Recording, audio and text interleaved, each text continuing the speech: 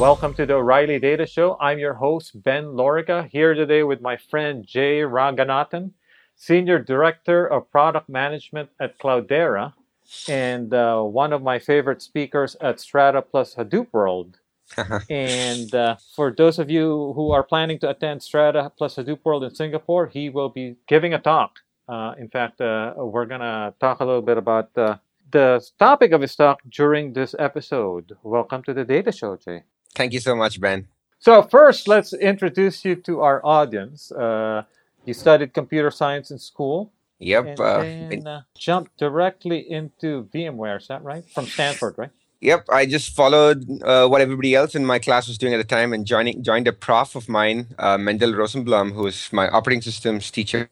He was the founder of VMware, and I don't know what I was doing, but I was like, this dude is smart. I'm going to follow him to wherever he goes. And that's how I got started at VMware. So what areas were you interested in school? I was actually into a distributed systems programmer there.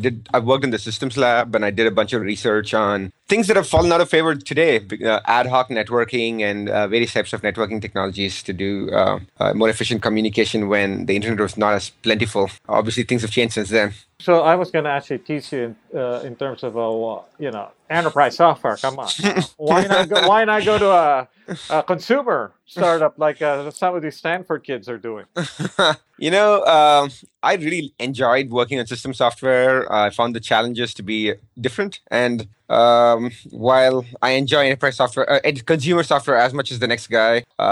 I didn't necessarily find myself as excited by some of the technical problems you needed to solve in that space. Not to say that they're not hard, but they're just a different flavor of problem. And I was much more interested in systems building. So you started out at VMware as an engineer, basically, right? Yep, many years as an engineer. And then what was the thought process and journey towards doing more of product management? Well, maybe it's because I failed as an engineer. I don't know. I'm just kidding. I actually moved into because usually what will happen is you're an engineer and then you start becoming an engineering director, right? I did actually become I was a manager for a while in the engineering organization, and I switched out of that to product management. I really just enjoyed being pretty close to what customers cared about. And obviously from product management, a large part of what you do in product management is translate real world usage into product requirements. And the thing which gave me a lot of joy here was that being an engineer myself, I had a lot of understanding of the technical complexity and nuances involved in creating software. And what I did feel I missed a lot when I was an engineer is that if you work especially on like system software, I can work on virtualization all day long, but I don't necessarily appreciate how exactly an IT person lives their life on a day-to-day basis. So I don't fully understand the things that matter to them the most. And a significant part of my desire to move to product management was to feel like I was a bit more connected with what the customers cared about. At that time, I started doing management software, and management software is heavily driven by the day-to-day life of an IT admin. So I really wanted to spend some time with them to understand whether or not the things that we were doing was the most effective way to improve their lives. So that's really a big reason why I made my shift. So at what point, VMware, people think of more of a kind of the infrastructure of how you run your compute resources. Yep. And so then you, at some point, decided you wanted to be more involved in the data space. Much like my first job, I tend to follow smart people around. And I had a couple of great folks who were working in Cloudera at the time. Right about 2010, whenever Cloudera was started, some people that I really respected moved to Cloudera, and they started telling me, hey, this stuff is really exciting and interesting. And frankly speaking, I didn't know a lot about the data space. I'd obviously done database courses while I was in Stanford. And so I knew a bit about how the database internals work, but I don't consider myself to be a data guy, at least before I joined Cloudera. And frankly, I followed the people. There were some really smart people that I met at Cloudera, and that was the main attraction for me. Having said that, so 2010, I imagine very few VMware people were talking about Hadoop internally at that time. Oh, absolutely. Eli Collins, who's one of the my colleagues here at Cloudera, who moved to... Oh, I know Eli. Yeah, he moved to Cloudera around 2010. He made a big step walking away from VMware into this like brave new world at the time. And at that time, nobody at VMware was really thinking about it. In fact, I don't think many people anywhere were talking about Hadoop too much, the way it is today, at least. So he was clearly had a stronger vision for the future than most folks. Let's put it that way. So at Strata, at least in the past, you've given kind of this survey talk of what's new in the ecosystem in the Hadoop platform. So as you look at the landscape now for Hadoop, so what are the things that people should pay attention to, and what are the things that are, let's say, 6 to 12 months around the corner? Yeah. So the first thing I'll mention here, and I know this is somewhat obvious, but I think it's still worth restating this. Hadoop has changed a lot in terms of definition at this point. Even in the last 18 months, MapReduce used to be the core of what Hadoop was all about 18 months ago. But there's been a steady drift towards more specialized application processing systems, which serve a very directed use cases. So, for example, there are many SQL and Hadoop engines at this point, which really focus on SQL analytics. Having said that, even within those engines, there are sub-specializations within them. So you might have like an OLAP cubing system, which is different from a large-scale analytic database, which is different from something that's trying to do OLTP-style transactions on top of something like HBase. And there are stream processing applications, there are graph analytics applications, there are machine learning applications. At this point, Hadoop has become more of a landing ground for a bunch of different specialized applications as opposed to being this, well, So all you have is MapReduce. Yep. as someone who has to go out and explain to people Hadoop, so do you basically explain Hadoop as HDFS and storage? Storage and resource management, as well as centralized metadata, are the things that I think really are important here. And metadata here means things like table definitions, things like security policies. Really, what Hadoop has done well and differently from traditional data systems is that it's taken the standard layers a traditional data system has and broken them off so they can be used independently of each other. Every storage system had a data format layer. It just didn't work with any other database engine except the one that it was built for. Everybody had a storage engine. Everybody had a lot of these concepts internally, but they just did it in a fit-for-purpose way, whereas Hadoop's really just broken this up into consumable units that many systems can leverage. By the way, for our listeners out there, I do know that the Spark community credits Jay for bringing Spark into the Cloudera platform. That's I appreciate that. I did spend quite a bit of time with the folks in the Spark world, the AmpLab guys back in the day, and I was quite excited about the technology. So I was definitely a big proponent of Spark within Cloudera, and I think it's worked well for us. We feel very confident in our investment there, and we continue to invest quite deeply in that space. So you brought up something interesting actually that comes up in my conversations a lot, which is resource management, right? So you can think of, I guess your options for running Hadoop are many at this point. You can run it on Yarn. Yep. Mesos is also an option, probably less popular than Yarn, but certainly some people do that. Yep. And obviously your old company, virtualization. Yep. VMware. So where are we in terms of if you were to just kind of take a wild guess in terms of what percentage of people are doing what? So the answer ends up being relatively straightforward due to pure technical challenges in various systems right now. I would say Yarn is the dominant form factor for Hadoop workloads today. Mesos is... So when you say dominant, 90%. 90 plus for sure. I don't want to ascribe a specific number because I don't have any specific numbers to use, but it's certainly 90+%. And that's for a few reasons. Yarn was co-developed to some extent with Hadoop, so it is really intricately tied to it. It's made, it never moves in a way that would break anything in Hadoop. And that's because that's the primary workload to target it. So that's not surprising either. On the Mesos side, Mesos is interesting. I think it has a lot of promise. There have been, technical challenges because, for example, Mesos is trying to fulfill a much more general purpose scheduling infrastructure capability. So, for example, things like locality were not as central to its original mission as they need to be for Hadoop to be effective. That's been changing. I don't mean to say that this is like some intractable problem. And in fact, the Mesos community's added work in this space pretty recently as well. But just due to the fact that that was not their primary focus, there have been shortcomings that have prevented Hadoop from running necessarily as smoothly on Mesos. I do believe this is going to change in the short term, but just as a point in time thing. Right now. Yep, Yarn is definitely the predominant choice for Hadoop environments, at least. So you would say Yarn and then Mesos would be kind of like a distant second. At this point, yeah. And then virtualization actually ends up acting at a different layer because oftentimes what people will do is spin up a Yarn cluster inside a virtualized environment as opposed to do the scheduling outside of it in at the virtualization layer. So those tend to be fairly cooperative. Actually, some of the things that companies like VMware, my old employer, have actually done some pretty cool stuff in Hadoop to make it work well with virtualization. For example, the things which break in the virtualization world is that you have two virtual machines, they can be co-located in the same host, and Hadoop is trying to make sure blocks don't get placed on the same host. This could break. So VMware actually added another layer in the topology. So the Yarn scheduler knows, hey, don't place on, or sorry, the HDFS placement policies knows that don't place these blocks on the same, on these two virtual machines because they're actually on the same physical host. So there's some interesting work that's needed to happen in Hadoop to support virtualization, but the virtualization layer doesn't necessarily do the scheduling. It still depends on Yarn to do that. By the way, when people talk about data platforms, a few things stand out right away to people, right? So streaming, interactive analysis, which is usually SQL, Yep.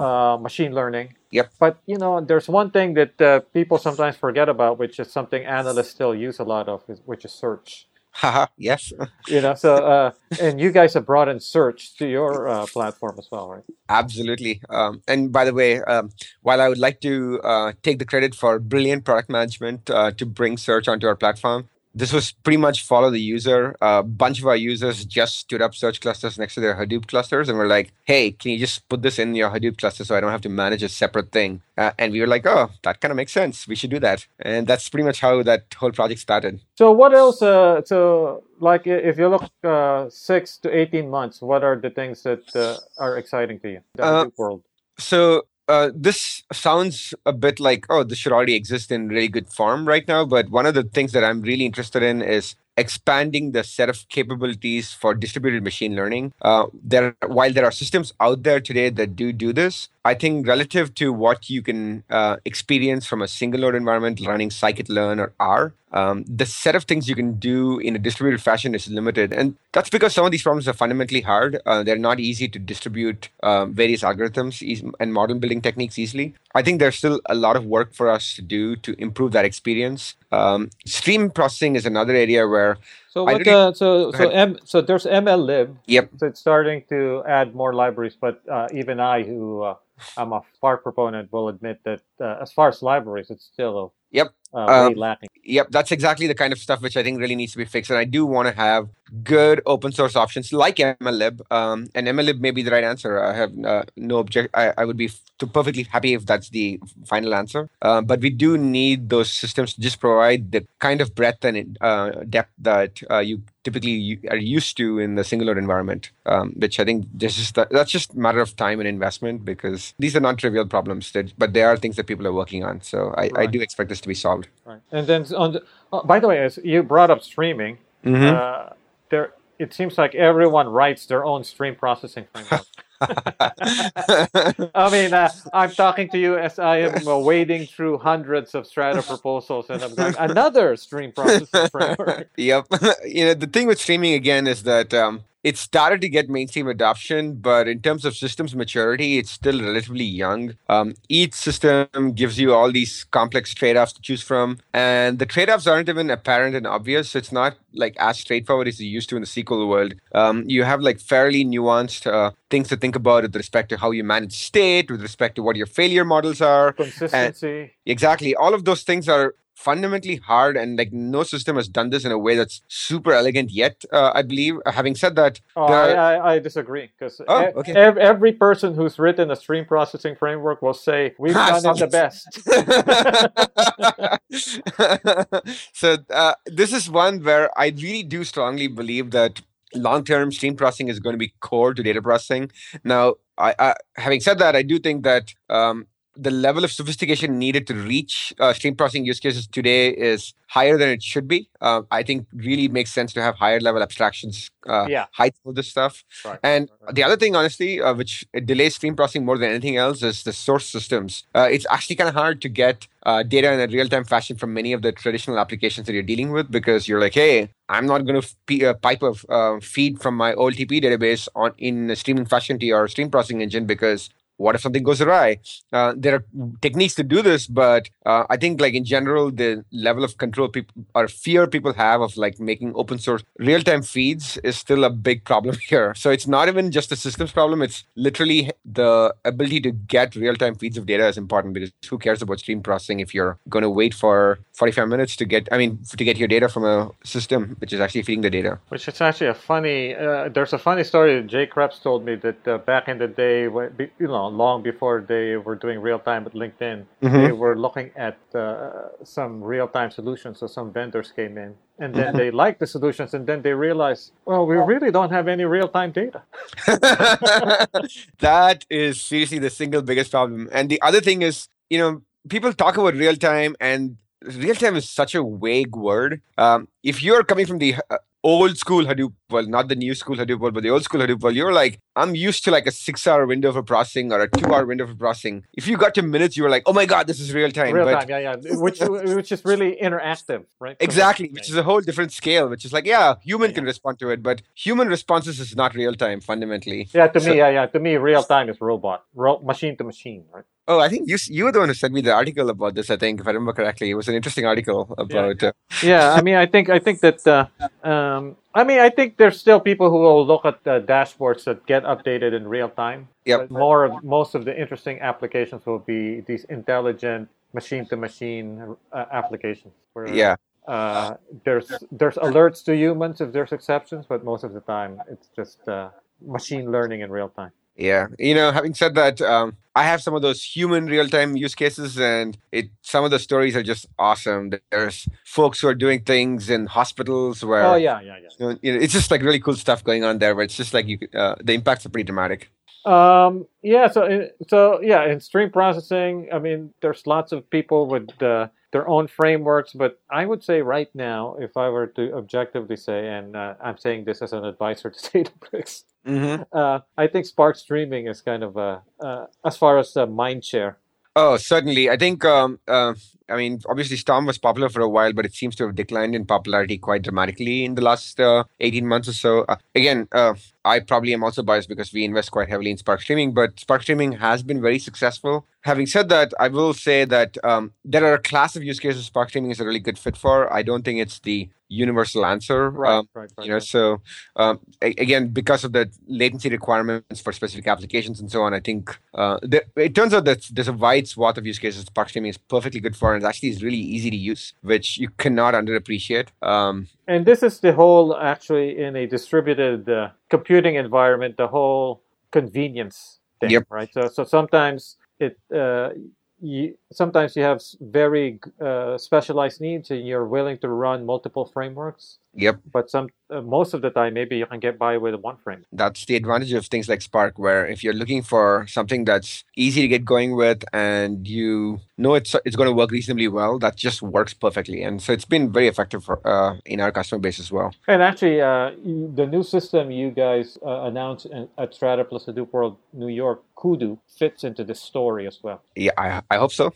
Yeah, yeah. Where sometimes it makes sense to run HBase Yep. and something else, right? And Yep. and Hadoop, right? But Yep. sometimes maybe you can get by with one thing. There's this general trend where the pendulum swings between specialized systems and general purpose systems one way or the other. And I feel like, as I said, I've been only in the data space for a relatively short period of time, but every time I read the literature, it looks like this pendulum has swung back and forth over the last 4 decades. And I don't think there's like this one answer, which is like, I really do not believe there's going to be this one solution which gives you the best performance for any use case and solves all use cases. Having said that, you typically want to have these choices where for this class of problems, I would rather have a general purpose system that is good enough for multiple use cases. For this class of problems, I do need special purpose systems where I cannot afford to have the costs associated with the general purpose system. So that's a constant pendulum swing.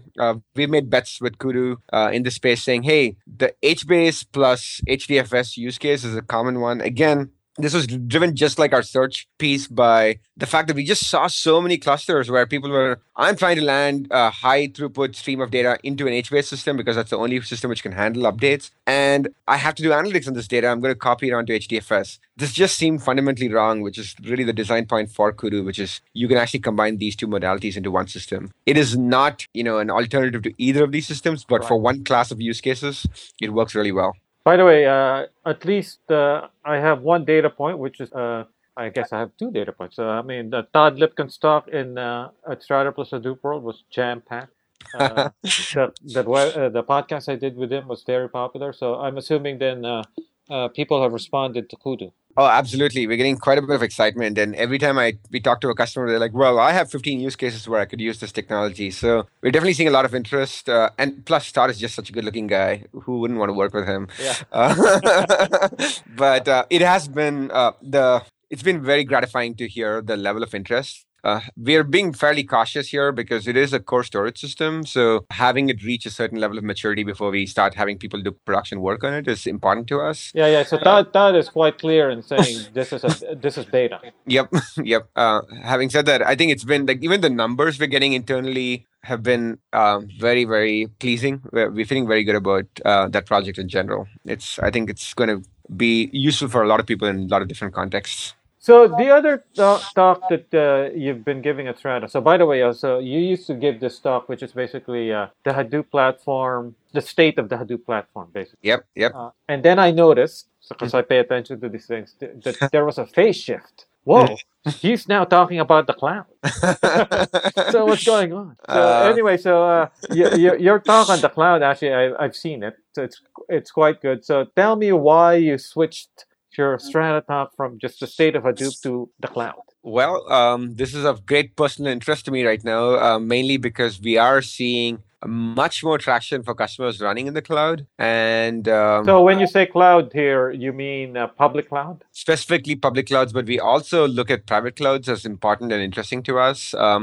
Private clouds have their own unique challenges, so it's not the exact same problem space. But having said that, a lot of the principles still apply, and a lot of folks are looking at how to make their infrastructure more elastic, whether that's public or private. So, and a lot of what my talk covers is base principles in these kinds of environments, which can be, can be relevant in either context, public or private clouds. But basically, I mean, I think as you point out, a lot of things are different once you go into the cloud, right? Yep, so certainly. The notion of a cluster being transient, for one. Absolutely. And beyond that, there are some fundamental design principles behind the original HDFS implementation, which don't actually work in the cloud. For example, this notion that data locality is fundamental to this system design, that actually starts changing in the cloud when you're looking at these large cloud providers. They're doing all these software-defined networking tricks, and they can do bisectional bandwidth at like 40 gigs per second across their data center without any oversubscription. Suddenly, you're talking about moving hundreds of terabytes of data back and forth from a storage layer to a compute layer without any huge performance penalties. Certainly, there are performance disadvantages to this, but it's not as bad as you think. So some of the core design principles in Hadoop have to change when you think about this kind of new data center design. That's really what this boils down to. Is not the cloud part is interesting, but really what to me is interesting is there's a fundamental shift in the way data centers are being designed, which we have to make sure that Hadoop stays well designed to capitalize on. By the way, so when you talk about cloud, so I can say naively, when you talk about a cloud, so why do I need HDFS? I'll just use S3 or whatever storage, whatever object store the cloud providers use it. I actually think you should. In fact, a lot of the work that we do on the cloud is to optimize working with these object stores effectively. Obviously, you still need some local storage for things like Spill, but that's not really the same as a distributed file system. And then it's really a question of getting all the frameworks to run really effectively and performantly against an object store. That is really what I strongly believe, at least. So one of the most popular talks at Strata Plus Hadoop World consistently is Netflix talking about their platform, and Mm-hmm. they're completely in the cloud. And I'm assuming Yep. they use S3. Yep. So does your whole mindset in terms of architecting applications, the DevOps skills of your engineers, a lot of those have to change, right? Absolutely. So the interesting thing, and I'll actually talk about how even though you think things are going to change dramatically, they don't change as much as you'd expect. Most people who start on the cloud, they're like, oh, you know what? The way I do resource management can change in a pretty fundamental way in the cloud because I can spin up a cluster when I need an application and I can shut it down once I'm done. And so they'll do things like, hey, this is a perfect example of a DevOps story where your application actually embeds in it what it means to run in a particular location. So it doesn't have a hard coded location to a particular cluster. It defines the cluster in the application itself and creates the cluster as part of the application flow. So suddenly the cluster creation management operations are embedded inside the application as opposed to being done by a separate organization or a separate team. That's a pretty fundamental shift, and it's a very DevOps oriented model of thinking. And this is But how, your typical engineer will need to acquire some skills around absolutely. right. It's not a freebie at all, right? So you have to actually understand how to effectively stand up a cluster. And what we see as customers gain maturity, and actually if you see some of the Netflix talks, you see that they've ended up doing similar things here as well, is that they start actually going back to the more central IT fashion of thinking where they actually start saying, hey, it's not necessarily as cost effective to just spin up and spin down clusters on a per app basis. Long running clusters still do make sense. They may be more elastic in nature. They may change in size. There may be a dispatching layer which will identify the best cluster to run on, but that's still managed by a separate group. And the application now says, I need a cluster with these attributes, and somebody else services the request. So there's this traditional IT world, which is like IT group manages a particular cluster. There's the extremely DevOps world where the developer has to know everything about the cluster. And then there's this new, I guess what I'd call it is like a microservices world where the cluster is provided as a service to you. So you just have to ask in high level requirements. And another piece of software is actually responsible for creating the cluster and giving you appropriate cluster access rather than having to actually manage that process yourself. So it is still a very software oriented way of doing things. It's still not as traditional IT, but it's, I guess the best way to think about it is microservices model. So speaking of the cloud, so we've talked about Amazon a few times, but I have to say actually Azure and Google are Mm-hmm. also coming out with really great stuff. Oh Uh, my God, it's so exciting. and if you look at it, so I mean, so let's say I want to do a real time application like on IoT, right? So Mm-hmm. can't I just do it by piecing together the components they have? So, for example, on Google, I'd feed data through PubSub instead of Yep. Kafka, and then Yep. I'd use Dataflow to do my batch and stream processing, and then Yep. maybe do some reporting on BigQuery. In other Yep. words, I don't need the components that we've come to love on the outside. I just use whatever they have. Yeah, and in fact, many I think younger companies which are really focused on time to market often take the strategy you're discussing. Having said that, very few of our larger customers are interested in that model, largely because they've done this before with Oracle or whoever, Vendor and lock-in. exactly, and like they really do care about this. They do care that like I'm working on open source software which I can walk away from because this is way more entrenched when your application is completely built on these services. It just gets really hard to pull out. So tend to be much more cautious about building really deep dependencies like this. I think Google is a good example of where I think for the best reasons, Google actually did the Google application engine, which asked you to basically think about an application in a new way. And I think they had really good ideas here. But people who were building applications were really scared about having to do this complete change in the way they designed their application to work in the Google way, no matter how good it was, because they're like, hey, I'm stuck if I go down this path. So that then generally is a concern for folks. They do prefer the open source components, which they know will allow them to move between these clouds or even move off a cloud if they believe it's not the right answer for them long term. Which actually the cloud providers have also recognized because they all provide all Yep. these things, right? So you can run Exactly. Spark on all of these Exactly. places. You can run some form of Kafka. Maybe they have their own for that piece, but you know what I mean. Absolutely. They're doing Spark, they're doing MapReduce, they're doing Hive, all of these pieces, like many of them are running Impala. All of these pieces are actually becoming common in these environments for exactly this reason. Google E- even has Bigtable, which is HBase compatible.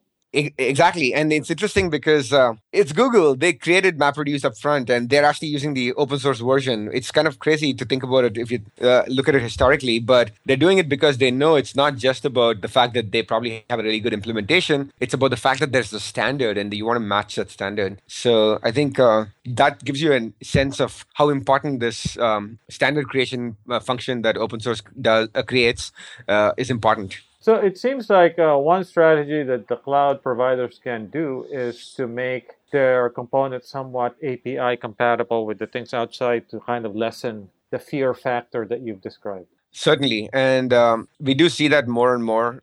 Having said that, it's very hard to be perfectly API compatible, which is why many of them will actually just use the actual application instead of just building a different Yeah, implementation. because the surface area, for example, of Spark is quite big It's now. enormous. It's Yeah. not trivial to duplicate that in a different system.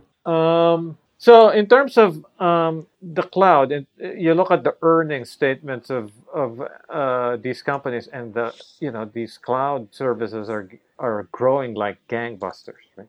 Oh my God. Amazon's publishing its numbers, and you're just like, wow, good job, guys. So it seems like that my reading of that is that enterprise Mhm. is also open to doing a lot more things on the cloud. Maybe not everything, but certainly analytics is part of the mix. Absolutely. And I think I actually was talking to the CIO of a pretty large company, and he was actually saying that he will know the cloud is for real when he can move his large data applications on there because those things tend to be the hardest things to move. And we are seeing that happen now. We're seeing some serious migrations to the public cloud from large companies. To be honest, we've also seen a different direction. We've seen some folks move off of public clouds onto on-prem because it turns out that you can spend money like a drunk sailor on the public cloud if you don't have really good controls on Oh how yeah, yeah, you yeah, know. yeah, yeah. I mean, I think you can go to lunch and come back with a big bill. Oh my God, it's kind of shocking. I see these randomly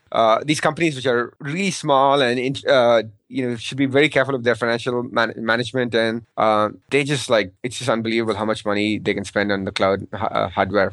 It's You know, hard to tell. the other crazy thing about the cloud is this there's this back and forth on security, right? Yep.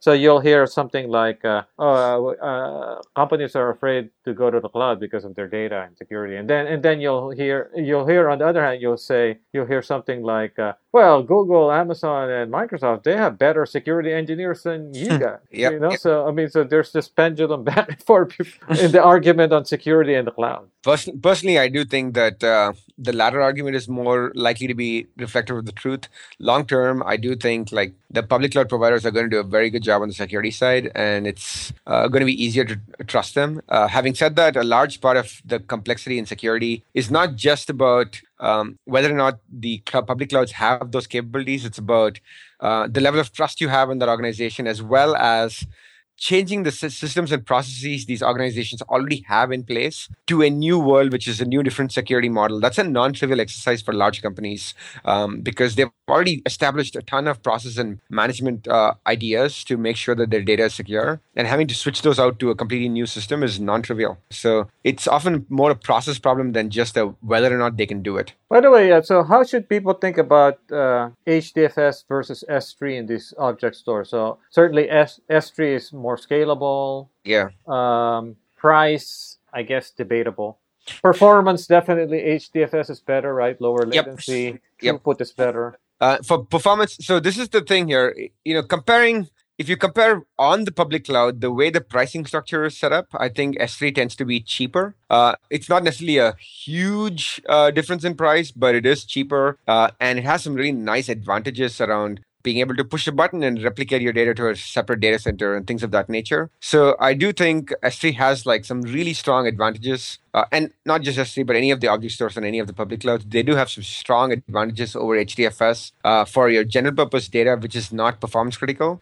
For performance criticality, you do end up having to deal with like something like HDFS because, as you said, you get much better throughput, much more consistent throughput, and you get better lower latencies as well. So we see a mix of both depending on the application workload that you care about. Now, if you compare that to on-prem world, it gets very different, and it's harder to value these things. But there, HDFS starts becoming comparable again. It might be even cheaper than some of these object stores if you can run an efficient IT infrastructure. Oh But yeah, it's yeah. so. But then it's like it's not apples to apples anymore. It's apples to oranges. So it's a little harder to do that Yeah, no, comparison. your S3 bill can be enormous if you Yeah. have a lot of data. Exactly. But I think on the public cloud, if possible, you should use something like an S3. It's just very cost effective. So let's talk a little bit about some trends. So one of the things that I'm torn about how much time and cycles to spend on is hardware. It seems like there's so much great stuff happening in the hardware world, but so how much should we be paying attention to hardware? Um, so there are some fairly major changes happening in the hardware world that I do think really matter a lot. Specifically, when I joined Cloudera, like a customer who was going crazy and buying the most expensive hardware was buying 64 gigabytes of RAM. On that 64 gigabytes of RAM, they also had 12 disk spindles with 2 terabytes each and 24 terabytes of disk. At this point, today, many of my customers buy 256 gigabytes of RAM or even potentially 384 gigabytes to 512 gigabytes of RAM. The amount of disk is still exactly the same because disks don't spin faster. You still want a certain level of throughput. You're still looking at 24 terabytes of disk in your machine. So already in just 2 years, we've seen it go from 64 to 512 potentially.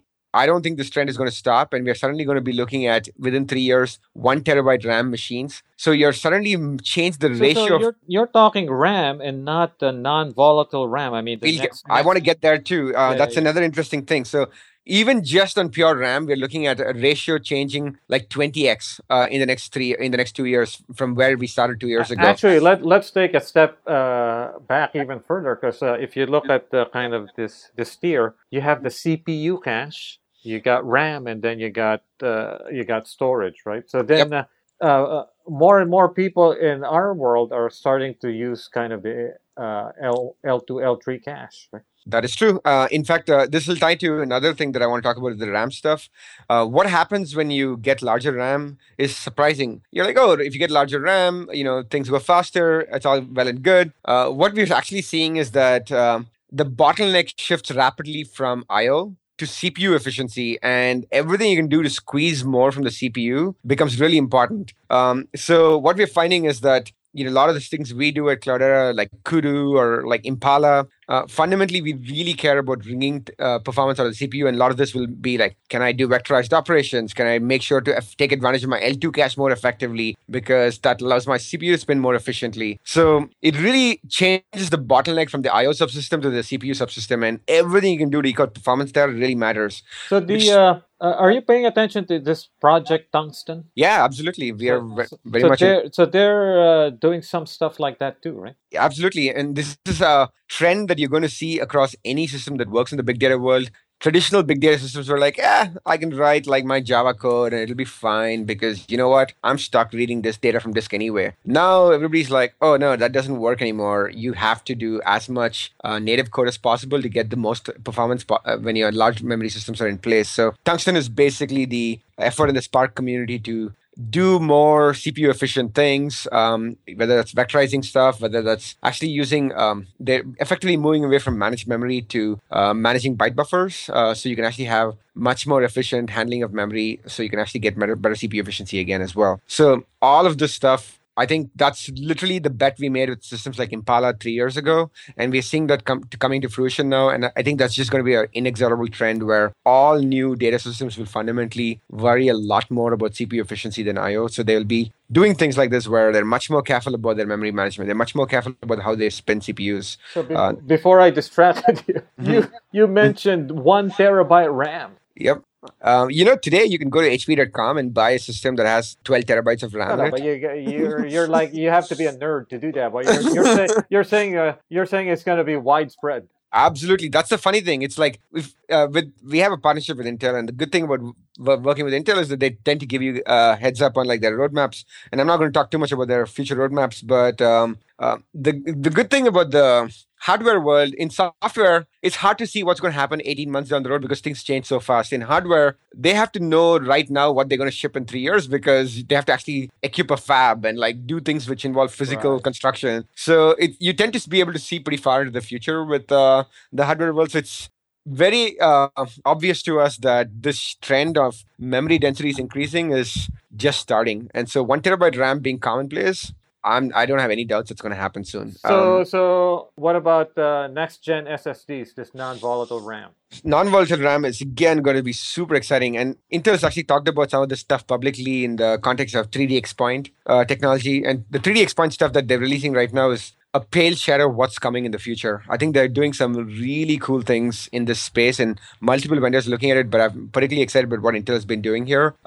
You're suddenly looking at systems that have the characteristic of it's a price point that's similar to Flash, but performance, which is more akin to RAM, is non-volatile. This is going to be a pretty big game changer. I really Oh do. yeah, I mean, so you just stick all your data there. Exactly. It's like unbelievable. So now you're suddenly like, oh my God, I can stick multiple terabytes of this stuff on my computer. And that's like actually big data. That's not small data anymore. So the amount of data you can actually process is going to go up dramatically with these hardware innovations. So it's like the biggest thing that's happening in this space is really how memory is changing. And it's both physical memory getting denser and these new memory technologies like 3D Xpoint, which are going to just fundamentally change the way you work with So storage. what's the time frame before we start seeing this Yeah, so commonly? commonly used, I would say probably 2 to 3 years is where we'll start seeing it. The first versions of it are coming out this year. It'll take about 18 months more for the next gen stuff, which will be much more competitively priced and have interesting characteristics. And it'll be beyond that you'll see So widespread. this kind of will happen somewhat in parallel. You'll have a terabyte of RAM, and then you've got this next generation non-volatile RAM. Yep, exactly. And in fact, I don't think you will see one or the other. You'll actually see both of them being used in conjunction with each other as well. So where does a system like so I guess there's another company that I advise I should disclose this Mm-hmm. Tachyon Nexus. So where does a system like Tachyon play into a world where you've got a lot of this fast storage? So I've not been following Tachyon Nexus too closely, so I won't comment on them specifically.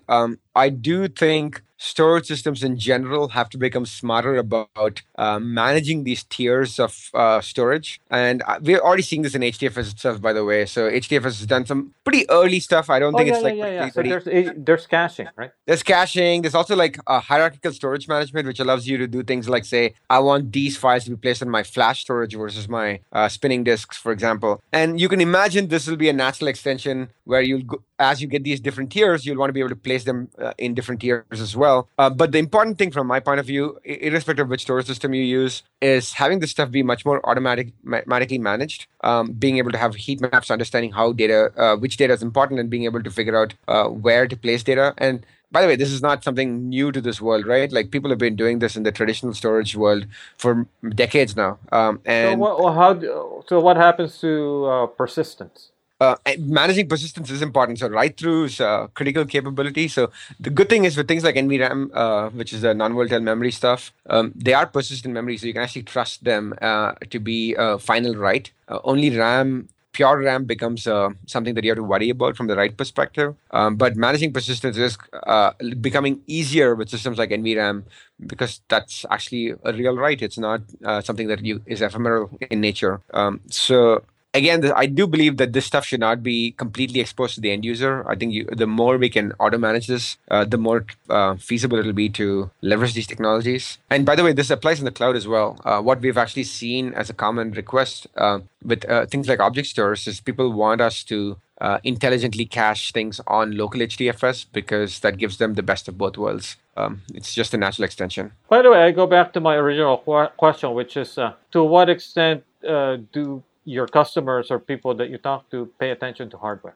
Um, Well, I or spent do a lot. they just basically say you worry about that stuff? Well, you don't get to walk away from that, unfortunately. But having said that, I think to a large extent, I'm talking a lot about future hardware trends. I do talk to customers about planning for large RAM systems, but the fact of the matter is there's a pretty good recommendations for what you should do today. Right.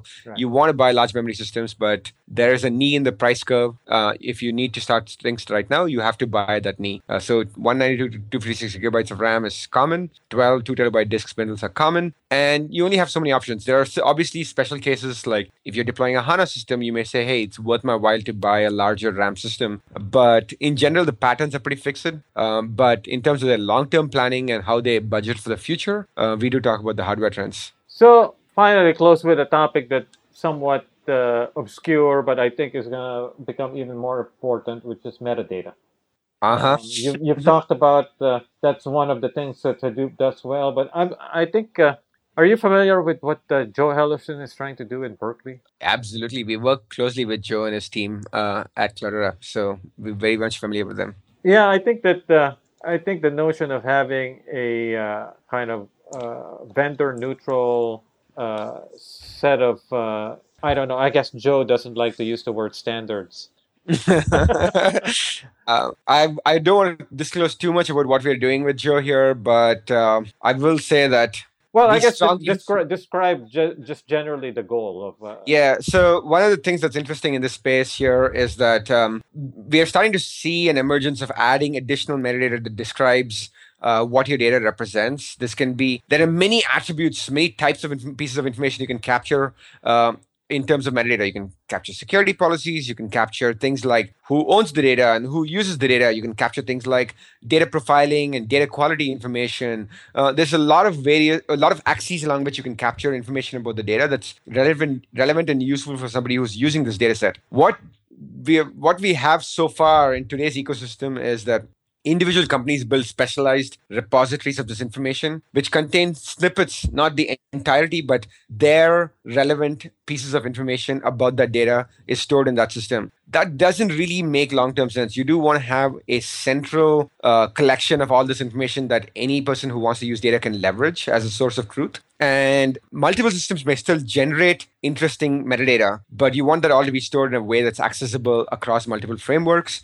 And that's really what Joe is pushing for. We strongly agree with his point of view, and we're definitely interested in doing more there with him. So what's the well? So this is I also am very excited about this, but then on the other hand, I'm somewhat of a realist too. So this is going to take a while. It is certainly. I think there are things that the community can do to accelerate this for sure. I think also that folks like us at Cloudera and other companies who have reasonably large bullhorns can accelerate this process if we put our minds to it. So it's certainly, I mean, building community is not trivial. You know it better than most people, Ben. But I do think that there are enough people who are interested in this problem that we can make progress faster than you'd imagine. So as you talk about this particular problem, do you think that people generally get it? It's relatively new. I think most folks are dealing with more basic problems than this. Yeah, yeah. You know, I think in terms of if you wanna really be honest about it, maybe the sense of urgency. yep. If you have a lot of things you're doing, maybe this is not a high priority. Right? That is the fact of life right now. Having said that, I would say that the larger companies that we work with tend to care about this problem more because they have so many data sources that they have to deal with that the problem of managing your big data becomes a big data problem in and of itself. So they do care a lot about this problem. And by the way, don't you think that I mean, so we're getting ahead of ourselves here, but once you have this metadata that cuts across frameworks and vendors in place, I mean, there might be interesting applications. Absolutely. There are very simple ones, by the way, and you think these are all like, do you really need this? But hey, being able to tell what data means, you usually have this data owner field as the person who like knows the most about the data. It turns out that in most organizations, the person who uses the data the most is actually the person who knows the most about the data. So there are these social engineering aspects of using this data, which actually allows you to really unlock the potential of some of these data sets if you can actually understand how it's used in the organization. Right. Actually, Joe has this interesting example too, which is basically as you're working with the data, as you're doing data wrangling or data preparation, that's the point in time when you actually know the data the best. That's true. You're forced to. And if you don't kind of capture the decisions you're making, the little things the choices you're making, you lose a lot of that knowledge. He's absolutely right about that. I totally agree with him. Yeah. Well, this has been great, and we look forward to your talk at Strata Plus Hadoop World in Singapore. And if you are going, make sure you check Jay Ranganathan's talk. He's always one of the more popular speakers at Strata. Always delivers the goods, I have to say. Thank you so much. I'm one of those people who actually never gets to go to talks at Strata because I'm running around, but I do watch tape afterwards. So I did really learn a lot from your talk in New York, by the way, which I just watched. Thank you so much. You can find Jay on LinkedIn.